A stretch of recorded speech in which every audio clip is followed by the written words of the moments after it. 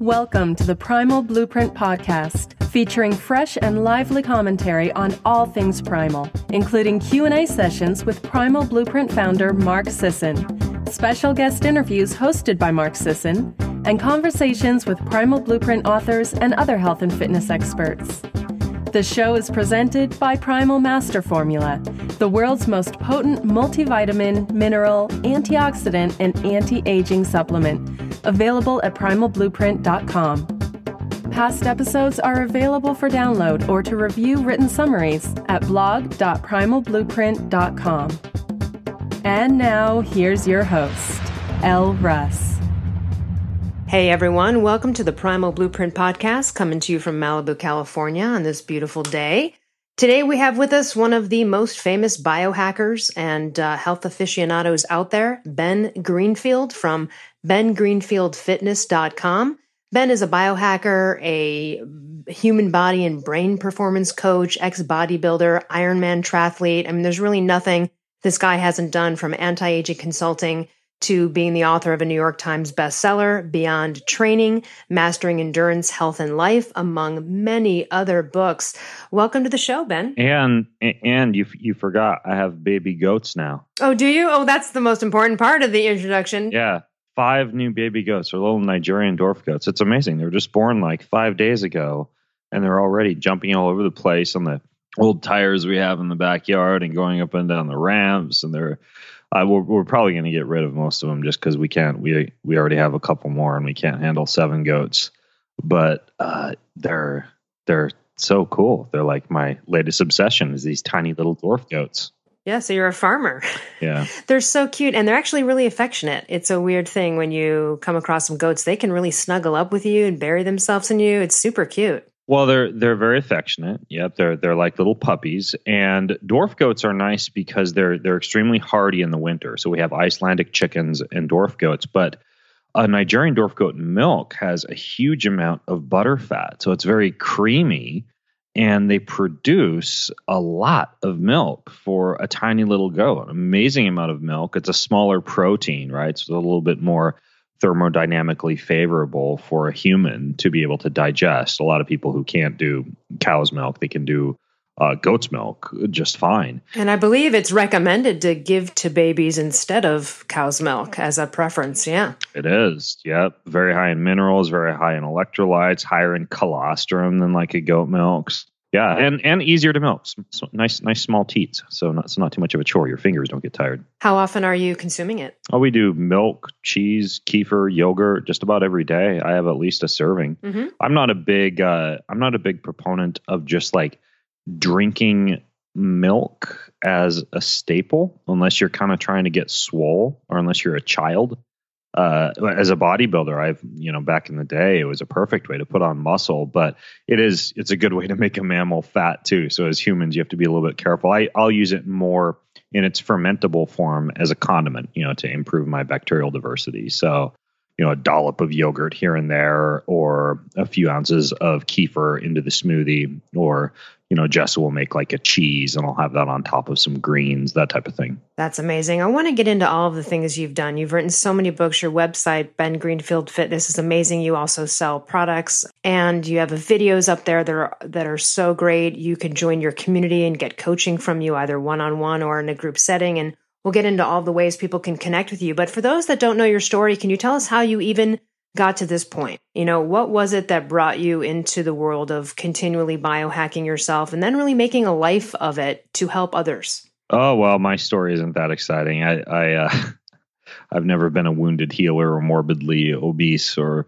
anything along those lines. I've just always really loved health and fitness. And even as a boy, running around in the sunshine with the wind in my hair and the sun in my face, and, grew up with a love for tennis and basketball and running and lifting, and studied that in college, and continued to after getting a degree in biomechanics and physiology, and considering for a brief while a stint in medicine, just continued down the road of helping people out with fitness and nutrition, and now a lot more in the realm of anti-aging and biohacking and spirituality and the like. But yeah, it's just something I've really always done, always immersed myself in physical culture, really. Well, you were named not too long ago by Greatist as one of the top 100 most influential people in health and fitness.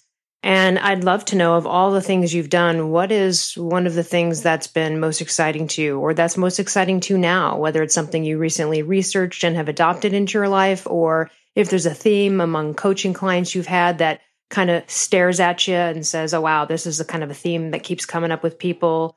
What's something that stands out to you of all the things you've done? Because you've done so many amazing things. That's a great question.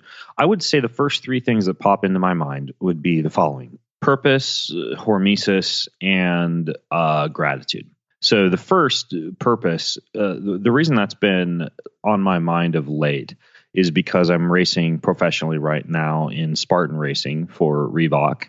And before that, raced for Timex in Ironman triathlon, and before that was doing bodybuilding and playing college tennis, and always been pursuing quite a few different sports for the sake of that sport. But what I've been thinking about more lately is this idea of fitness with a purpose, meaning that, sure, you could go sign up for a Spartan race or a triathlon or a Tough Mudder or a CrossFit competition, etc. But when you step back and you look at it, you are doing fitness for the sake of fitness, right? Or perhaps you're doing fitness for the sake of the social aspects, the team camaraderie, or if you're a leader, like a personal trainer or a coach, the chance to inspire others. But I am becoming more and more interested in forms of fitness and forms of movement that have even a deeper purpose. They say that for a man, for example, not to get too sexist here, the 3 P's of manhood are to procreate, to provide, and now I am completely blanking on the last one. What is it? Procreate, provide, and protect. Protect is the third. And that second one, provide, I think that, for me, I've been discovering more and more how fulfilling that is. And specifically what I mean by that is I've had a great deal of focus on breath work in terms of hypoxia and hyperoxia, and the use of, even some of the biohacks that I have here around my house, like, oxygen concentration machines or hyperbaric machines or hypoxia machines, to hiking and rucking and shooting my bow and swimming. All of these things, and even meditation and paying attention to breath control from a heart rate standpoint, from a parasympathetic nervous system standpoint. All of these things kind of coming to a head for two reasons: to shoot my bow and be able to hunt and gather animals a little bit more efficiently, and to be able to spearfish better. I love to bow hunt. I love to spearfish. And I'm finding that from kind of like a purposeful application of fitness standpoint, having something like that in your life where you're literally doing fitness to satisfy that built-in ancestral mechanism to just freaking eat. It's kind of cool, and for some of you listening in, it might be wild plant foraging, it might be fishing, it might be spearfishing, it might be bow hunting, it might be hiking together spring water, whatever it is. But I think including something like that in one's life, that's something that's been a real goal of mine lately, to ensure that I'm not just doing fitness for the sake of fitness's sake, if that makes sense. It does, but I guess I would ask, so let's say I'm not going to hunt my own animals, and I'm not going to spearfish my own fish, and I'm not training for an Ironman, then where can I find purpose with some of these other things? Sure. If I'm not foraging. Yeah. My wife is outside right now. I can see her through my office window. She is pushing a wheelbarrow. Her hands are all dirty. She's digging around in the compost pile today, but she has 8 big raised garden beds. And when she's not tending for those little Nigerian dwarf goats or taking care of the chickens, sources of milk and eggs for the family or for the neighbors or for the people at church, she's also growing plants and harvesting. That's another perfect example of something that you can do. You can start a little garden, be out in the sunshine and digging around and squatting and lunging and carrying and even transporting rocks and weeding and things like that. Something that has purpose. And so no, you don't have to be chasing things to kill them. Or it could be like rearranging your house. It could be rearranging your house and improving your feng shui. It could be bringing new life into the world through plant matter, for example. But yeah, ultimately having that at least one activity during the week where your fitness is above and beyond just say the selfish pursuit of a six-pack abs or just the desire to cross the finish line for the sake of the finish line. So that's one thing that's been on my mind lately. And I want to highlight that because, this is kind of a classic pattern where we go to the gym or we do some outdoor activity. It doesn't matter how primal or whether it's literally a step class, but then we go home and we sit for 8 hours, right? Yeah. So that just breeds right into that.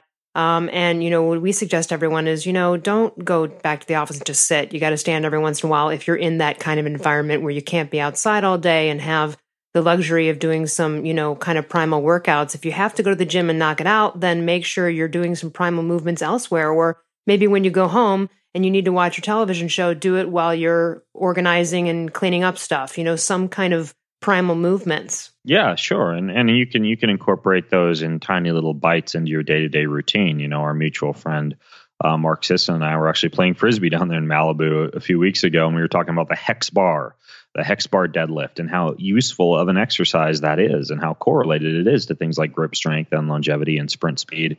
And, I now have this hex bar and you literally have to trip over it to get out of my office. So it's loaded up with weight. And I just have this rule, it used to be pull-ups. I have the pull-up bar upstairs. When I walk underneath the pull-up bar, I got to do 3 pull-ups. And I still have that rule. But now when I walk in my office, I got to stop, get down, good position, do 1 deadlift. So yeah, sprinkling things like that throughout the day is incredibly useful and can almost like simulate that hunter-gatherer-esque lifestyle. Now you glossed over Frisbee with Mark, so I want to. First of all, I'm very bummed I didn't know about that. I would have met you down at the field if I knew you were in town playing Frisbee with Mark. I actually, I come to Malibu about once a quarter. I'm down there hanging out. I coach a few of the local people down there for their health and their anti-aging and things like that, and get down there and meet with some clients and hang out sometimes. So I'll briefly go through the other 2.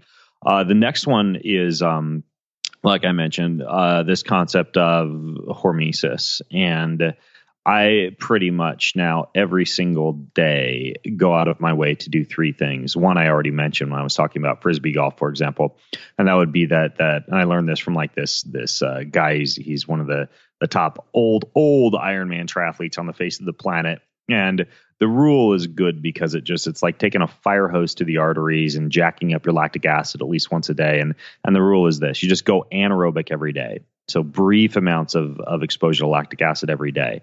So for me, if I've gotten to the end of the day, and by anaerobic, I mean you spend anywhere from about 1 minute to 2 minutes engaged in some form of intensity. And that's all it takes, really. Go anaerobic every day. If you do that 7 days a week, you're getting good 14 minutes of anaerobic activity, but it's brief bouts of this, this mild stress. So we're not talking about like running a 5K every day. We're talking about 2 minutes, and for me, it's like the perfect sweet spot is those 30 burpees, right? 30 burpees is 2 minutes of going anaerobic every day.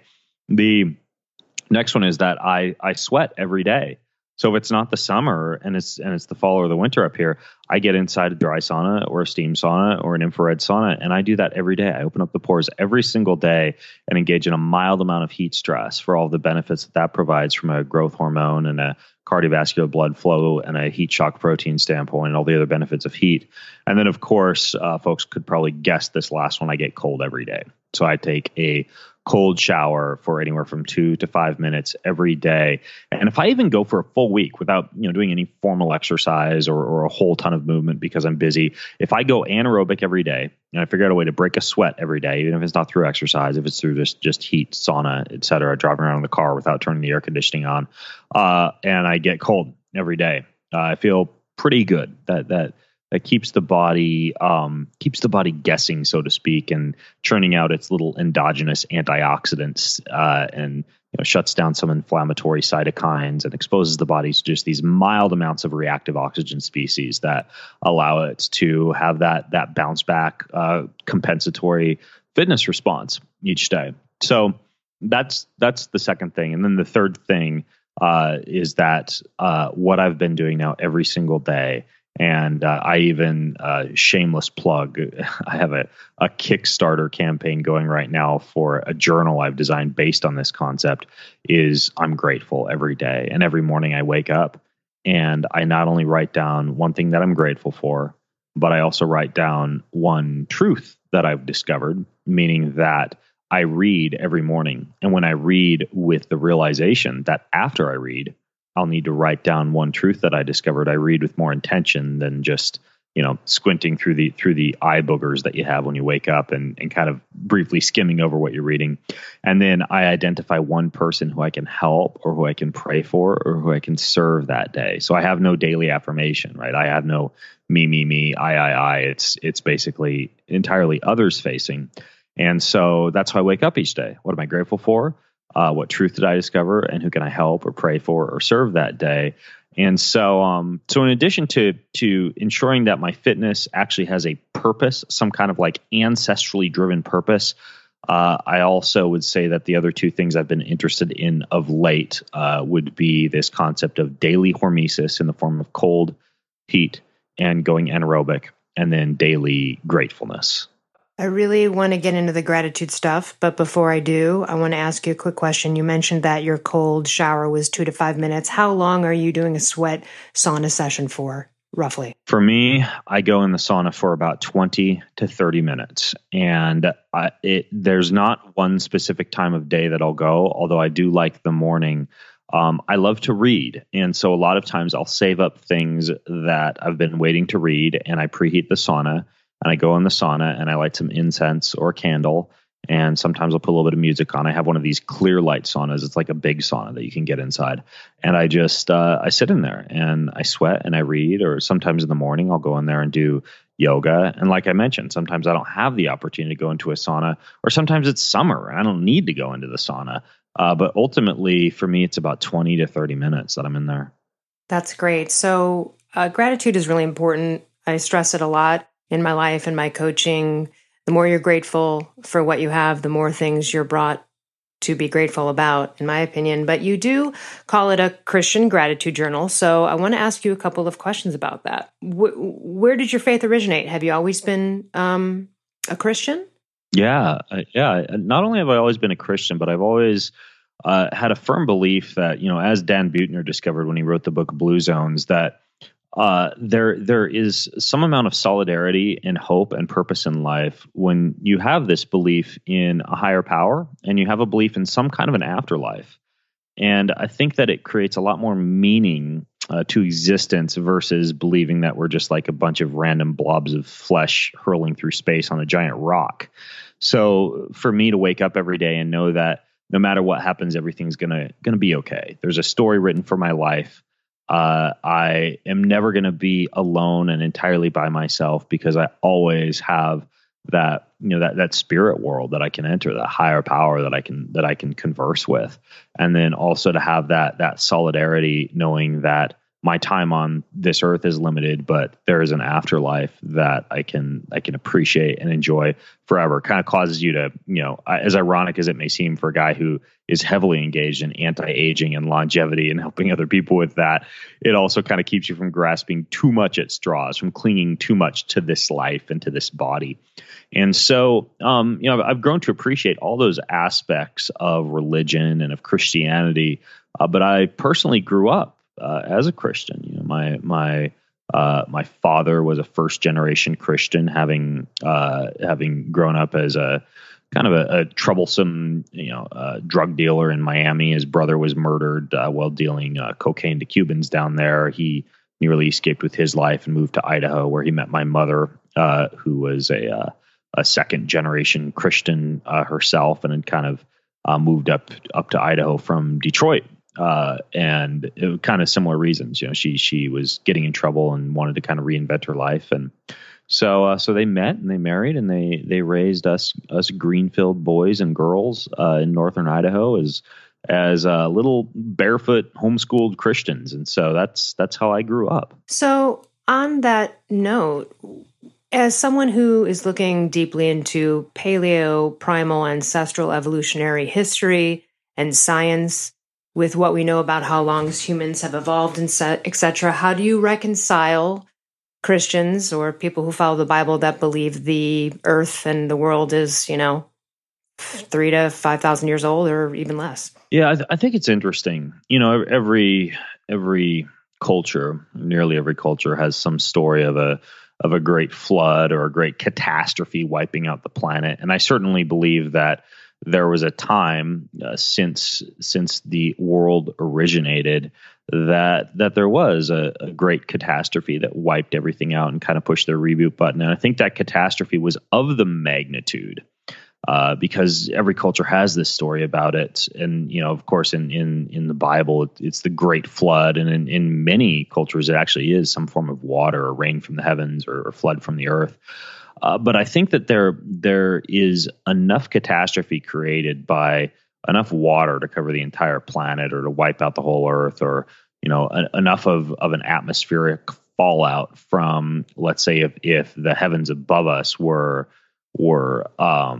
if they had a great deal more moisture in them or a great deal more condensation in them that happened to fall out of the sky and cause this great flood, this great catastrophe, that it could have caused so much disruption in terms of geological disruption and in terms of disruption to the mixture of oxygen and nitrogen, et cetera, in the air, that it's difficult to say exactly how old the Earth is. I mean, you look at fossil records in the Grand Canyon and you'll find like a dinosaur or a fossil there where, a rock where one part of the fossil is contained is believed by carbon dating to be, 5 million years old, but the rock right below it where the other half of the fossil is believed to be 7 million years old, but there's no way that the fossil would have died over a 2 million year long process. There's all sorts of strange things that seem to indicate that some great catastrophe kind of messed up really our ability to be able to accurately, in my opinion,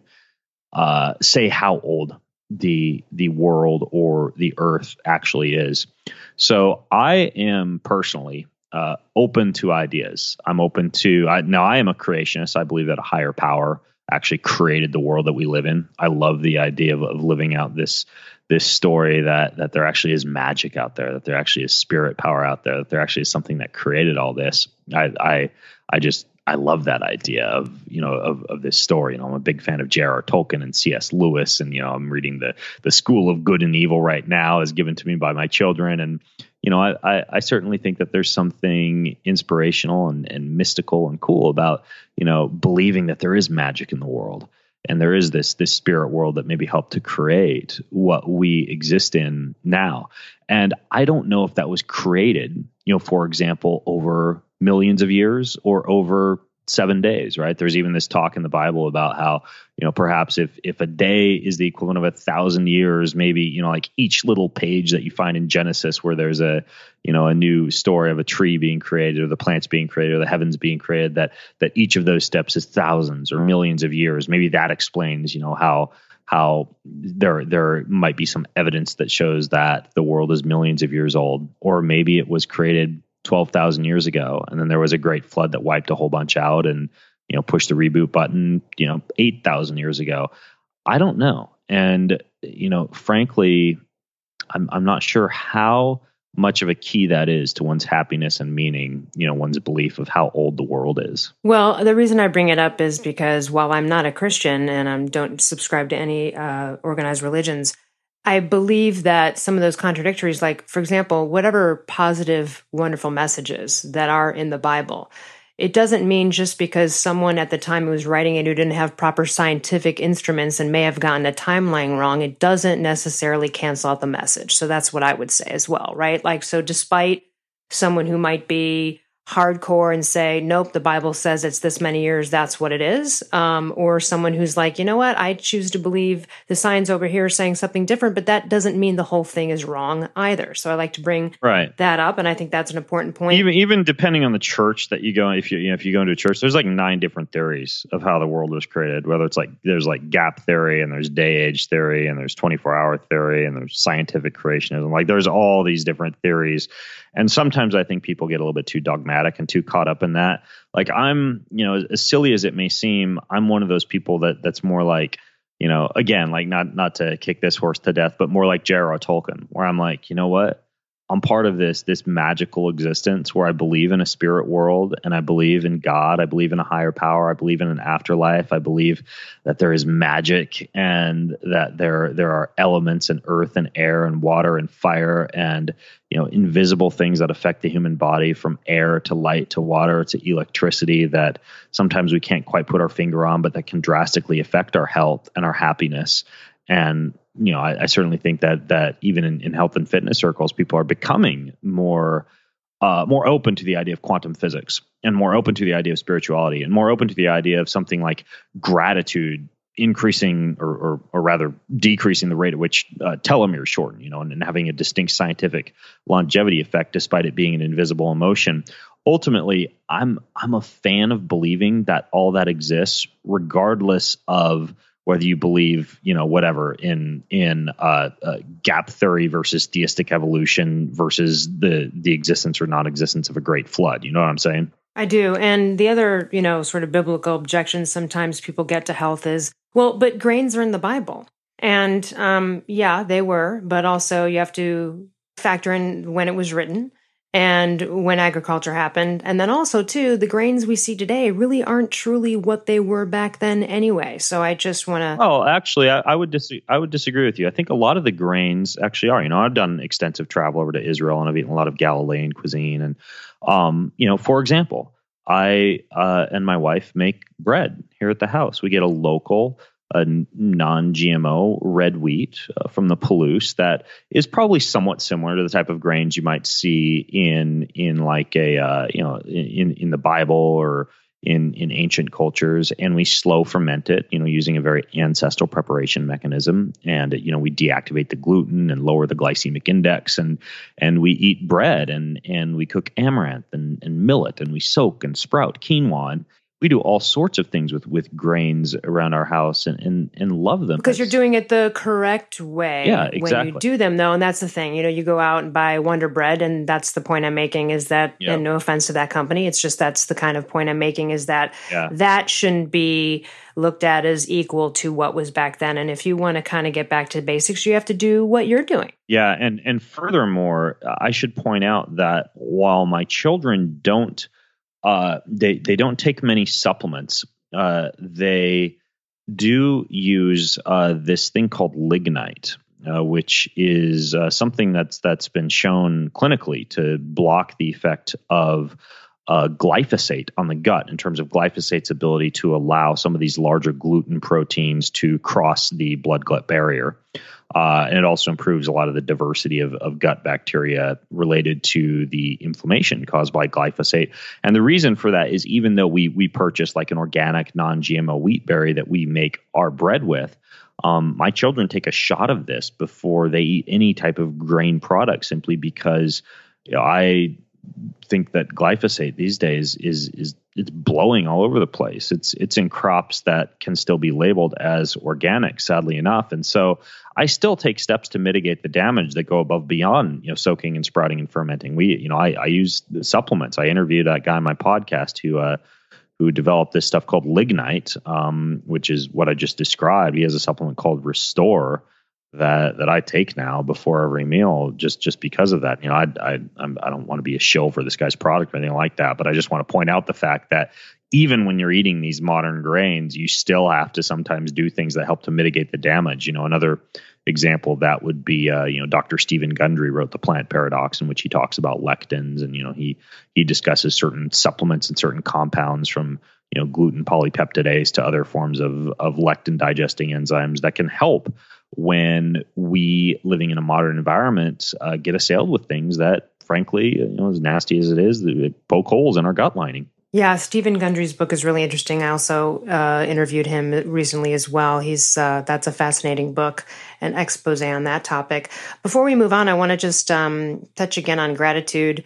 You must have received feedback from people who were not into this practice, that got into it and then saw the changes in their life. I'd like to hear about some of those because I know how powerful it is. Well, I'm probably a perfect example of someone who lived pretty selfishly and did not wake up with a realization of gratitude or serving others or spending just a little bit of extra time in bed with the overwhelming feeling of like the affluence of time, right? That there's going to be enough time. I don't have to jump out of bed to check emails and do Facebook and do Twitter and do my morning routine, et cetera.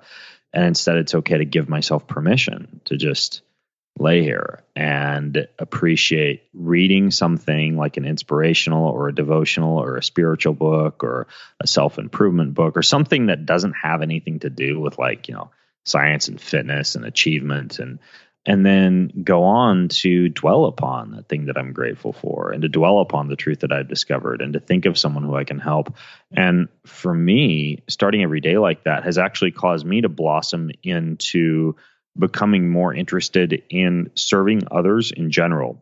And that's one thing that gratefulness has been shown to do, is it actually rewires areas of the brain, different cortices that are responsible for empathy, meaning that for some reason, expressing gratitude each day allows us to understand others' emotions and others' body patterns, others' characteristics more efficiently. We're actually able to read people better and be more empathetic to other people. So I'm now finding myself, going to nursing homes and playing music on the weekends to, like old hymns and, Peter, Paul and Mary and, different songs to people on my ukulele and my guitar along with my kids at the nursing home, just because I happen to have written down something I was grateful for that day and someone who I could help that day. I find myself calling grandma more and calling mom more and, calling my family more and staying in closer touch with my loved ones. I find myself less stressed out during the day, breathing more deeply, better heart rate variability. I actually quantify this, every morning I wake up and I take my HRV and I've found positive effects all around the board with those type of practices. My children are another perfect example. They have the gratitude journal and they actually journal every single morning themselves. And every night as a family, we all bring our journals to the table. And we used to kind of manja and stuff face. We used to just gather around the table and our gaping maws would consume the food right away. But now it's like our family dinners at night will last like an hour as everybody goes around. They talk about what we're grateful for and then, what truth that we discovered and who we identified to serve for that day. And then, all of a sudden we're calling grandma on the phone or we're having some kind of like a table topic style family discussion. And it's transformed our family evenings into this intense time of bonding, which is kind of interesting. And just with that simple act of everybody bringing their journal to the table, because all of a sudden you have fodder for discussion and discussion kind of blossoms into rabbit holes and into other topics. And so that's another interesting thing that has happened in addition to my kids just being more aware and more appreciative of the world around them when they're starting each day with gratitude. So those are just a couple examples, in myself and my family. What a great way to get out of the normal dinner conversation rut that can happen. How was your day? How was school? And you just kind of, sometimes the parents aren't even listening to the answer. It's a sort of a formulaic scenario. I love that you and your family are bringing back that true quality time instead of bringing the iPads to the table, right? I mean, that's just such a wonderful thing everybody can do to change around their family. I love that you mentioned, that, you find you're calling grandma more or mom more. I find that the more I practice gratitude and do the gratitude journal and spend some time really in that space of thinking about it, I express gratitude to others more. You're in that moment, you feel what you're so grateful about. And I think that's where sort of the calls to mom are prompted, right? You look back on something you might be grateful for in your childhood. You might see somebody who's in a wheelchair and think, oh, thank God I have my legs. And then that makes you think of maybe how protected you were as a kid and you call mom. It really just spreads it out. And I love that you've created this journal and you're putting it out there. So everyone needs to check that out. Tell us, there's so many great ways to connect with you and learn from you. Aside from your great podcast, You have an inner circle on your website. There's ways we can get online and look at how your wife is preparing healthy meals. There's video of you and your wife on your website. That's great. How can we connect and learn from you and move forward and get healthier with you and through you? I know you offer a variety of platforms here. So if you could just sort of mention some of them, that'd be great. Okay. I get on Snapchat every day and I do a crazy story, usually something mildly offensive or something that I know is okay because it's going to disappear in 24 hours. It's bengreenfieldfitness.com/Snapchat if you want the weird stuff. Great. I also do a Facebook Live just about every day. Like this morning, it was me, in my underwear early this morning at about 5 a.m. showing people how to do self neck traction when they get up to save money from going to a chiropractic doc. So I do stuff like that on Facebook, and you could just go to, well, I'll give you the URL. It's facebook.com/BG Fitness. That's another kind of good resource. I read for about an hour every morning, and most of it is research articles and journal articles, and I tweet the most interesting ones along with my comments on them in 140 characters or less. And so it's a good way for you to keep on top of the latest health and fitness and biohacking and anti-aging and nutrition research. That is at twitter.com/Ben Greenfield. Or if you just go to bengreenfieldfitness.com, I believe if you scroll down to the bottom of the page, a link to all of those different social media channels is there, along with Pinterest and Instagram. And my rule in life is that I try to be helpful and not just post adoring photographs of my food or my goats. So hopefully you find something though that can help you out and make your life better. But bengreenfieldfitness.com is a good place to start. And we will put all of the social media links and everything into the show notes as well. What are you working on right now? What's something new, a new project you're working on, or a new book, or what's your latest interest? Well, like I mentioned, I actually right now have that Kickstarter going for the Gratitude Journal. I just shipped literally thousands and thousands of them over from Taiwan, and they're beautiful hardcover bound journals. So those are over at christiangratitude.com if you want to support the Kickstarter over there. And then in addition to that, I'm doing a lot of traveling specifically for racing. I'm wrapping up my Spartan race season here, and so doing quite a bit of travel for that, along with some speaking. I'll be traveling to Finland to speak and Iceland to speak, and kind of all over the world. And those are really the biggies, and then just generally, I'm trying to hunt down a lot of really good superfoods and ingredients and formulations and fitness products, and try and tell people about those and make those available. And so I just made like a bar, for example, and I'm trying to create like a morning smoothie. So I'm trying to kind of get into food and supplements a little bit more, but ultimately my passion is just finding information and presenting it to people in a way that they can understand, that makes their lives better. So that's so great. Now, I know you've coached one-on-one many times in your life. You've spoken to so many people, I'm sure, with health issues trying to get back on track. What do you see as, a thoroughfare theme or a common objection, something that people out there can relate to that you've come across? Of course, there's always the I don't have time, or, any kind of sort of, is there a common theme, excuse sort of that you've noticed out there that could maybe help others who are maybe thinking that way right now? I actually ran into that just this morning as I was doing that little neck traction video on Facebook. Someone was like, do you have a job? How do you even have the time to hang yourself from a neck traction device and then do yoga before the day? And I'm like, you know what? I have certain little things that I sacrifice and certain little rules that I follow. So for example, let's just go with the time one, since you brought it up, Elle.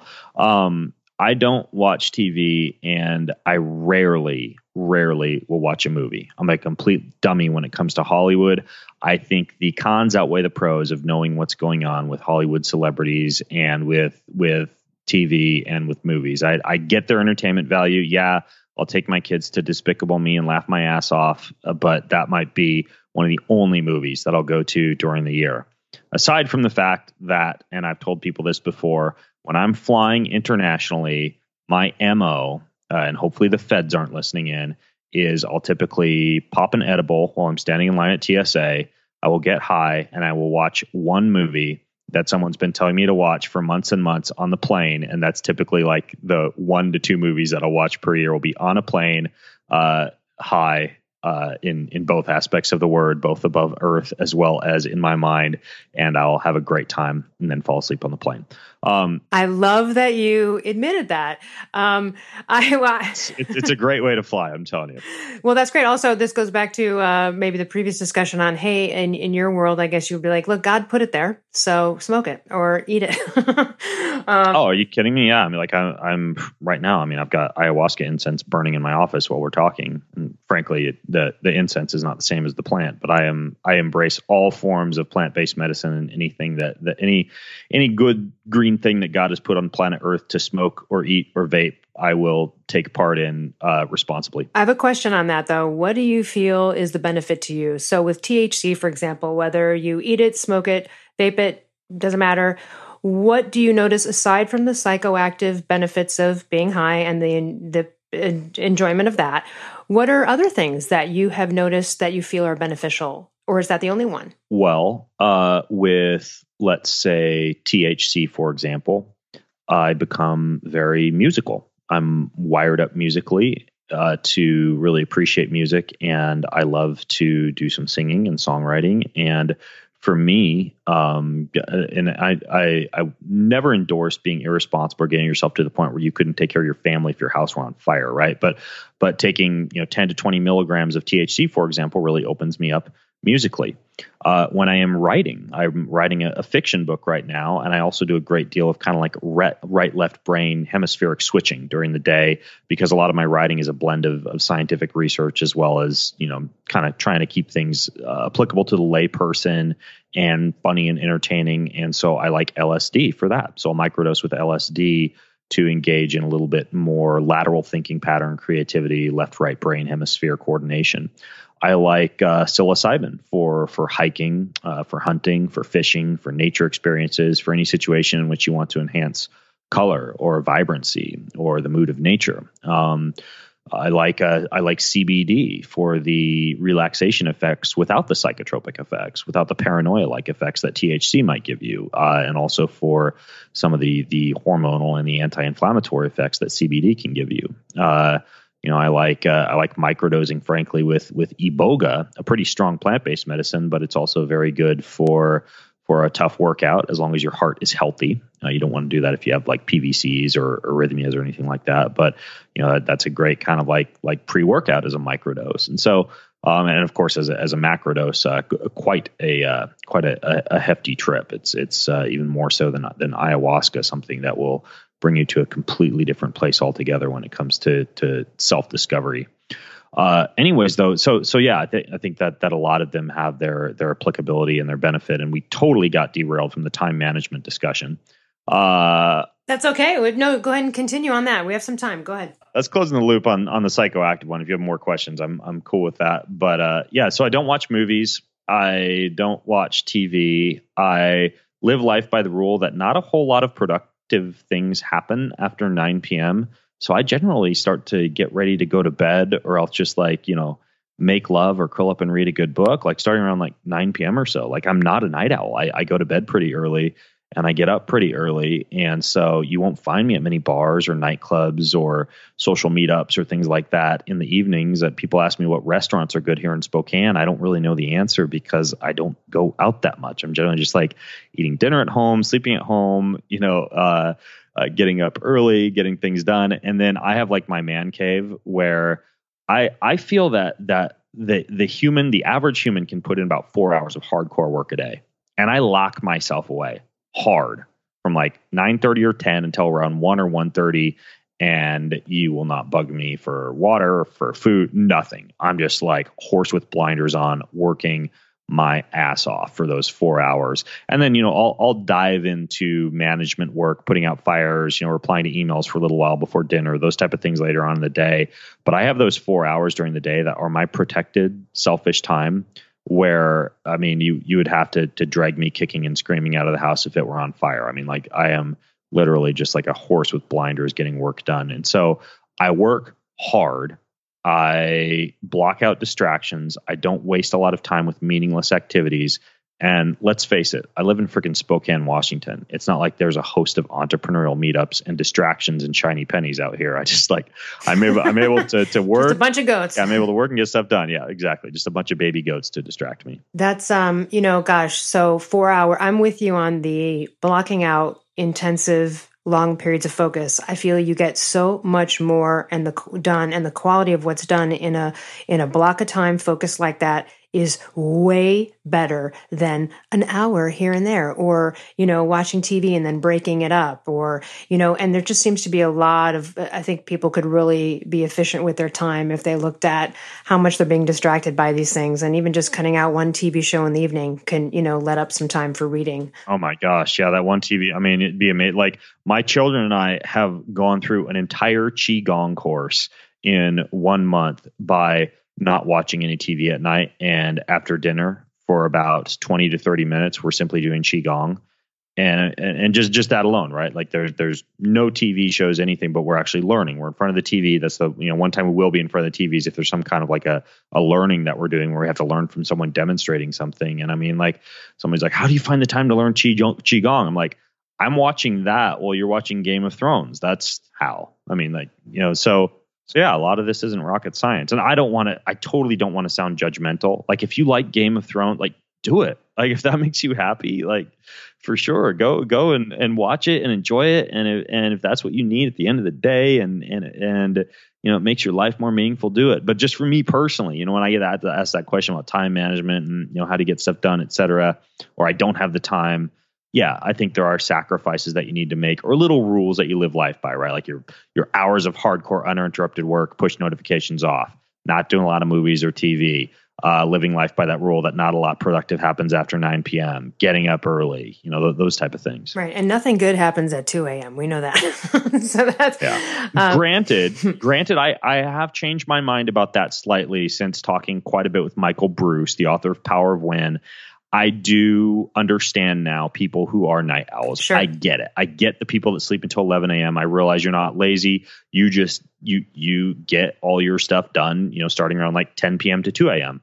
So my productive time is 10 a.m. to 2 p.m. Yours is 10 p.m. to 2 a.m. Fine. But the rule still applies, right? Like, that's your 4 hours of hardcore work. So for you, maybe nothing productive happens between 1 a.m. and 9 a.m. Yeah. So on that time management thing, you got to look at your life, and there's definitely going to be an hour somewhere in most people's lives that they can cut out of some meaningless activity. I know for myself, happened to me not too long ago because of our election and all that was going on with it. I had never watched the news in my life, completely opposed to it, preached to everybody about how not to watch it. Then I got wrapped up in myself. And frankly, I got to a point where I literally had to cut myself off. I had to say, that's it. I am not turning that on until the end, or I'm only going to look at one newspaper. I literally had to cut that off. You can get quickly drawn into these things and go down that spiral. So when you notice it, you've got to turn it around. And it's so funny because the moment I turned it around, my life was better.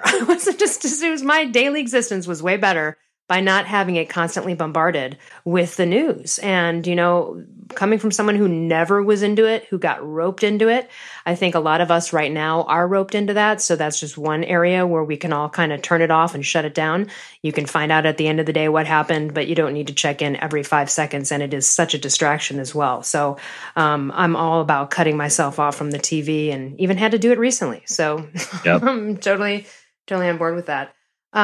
Do you still do one-on-one coaching with people? If I wanted to connect with you on a personal level and say, hey, I need an overhaul here? Yeah, I do. I work with 7 people right now. I'm pretty limited with who I'll actually work with, but I monitor your sleep. I monitor your heart rate variability. I monitor every bite of food and every supplement you put into your mouth because you take photos of it and send it to me. And then I write out meal plan and supplementation protocols for you based on your blood work, your genetics, your gut testing, your microbiome, and your hormonal panel, and continuously monitor those throughout the year. And then I write out each of the little workouts, biohacks, et cetera, to do during the day to improve your life. And then the expectation is that the people who I work with actually take notes on that, leave questions. So there's some accountability worked in. Obviously, that's a little bit more of kind of like a hefty dive into coaching and not inexpensive.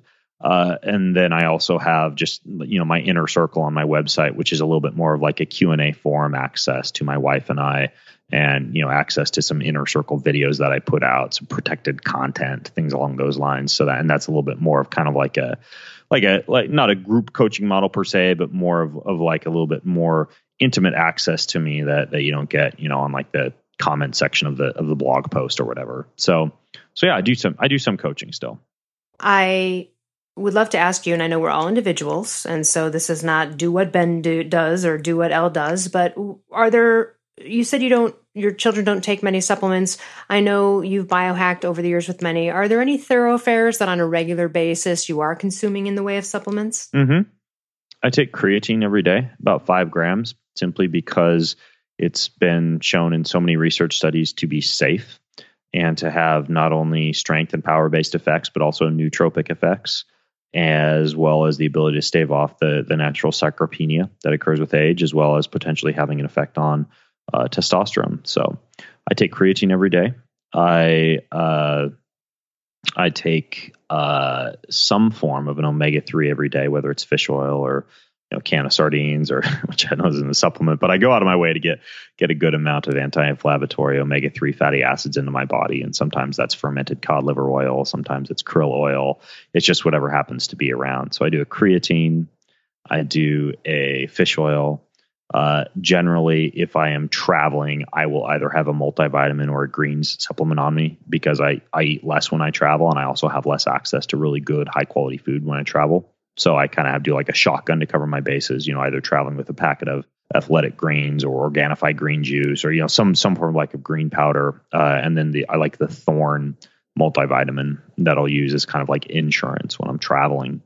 And then aside from that, I treat supplements the same way that I treat food, right? Like you open my refrigerator and you'll find like, organic carrots and sauerkraut and kefir and yogurt and some chia seed slurry and some nice fatty ground beef and a little organic chicken, et cetera. But I'm not eating all that every day, right? Like it's certain days I'll eat certain things. So for example, if I have a very busy, hectic, stressful day, I will likely be taking a little bit of extra hydrochloric acid and digestive enzymes, because I realize the link between the gut-brain axis and stress.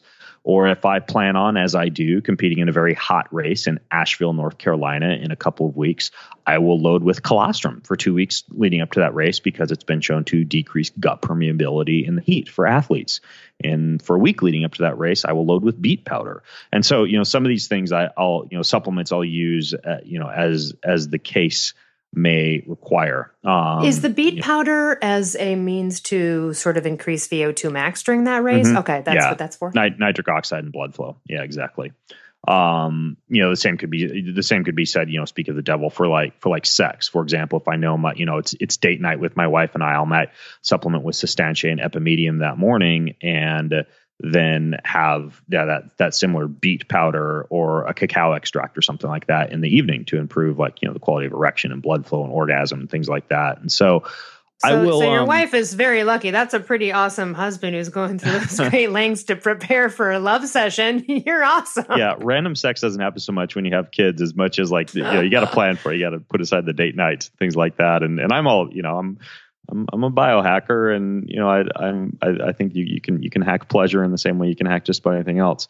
So for me, for supplements, I've got a whole cupboard full of supplements, but it's not like I take them all every day. Like even I mentioned something like LSD, right? Like I'll take something like that once a week. I'll take a microdose of LSD, typically on a Friday, which is more like a creative writing day for me, for example. So yeah, it really kind of spans the gamut when it comes to supplements, and I would just caution whoever is listening in to.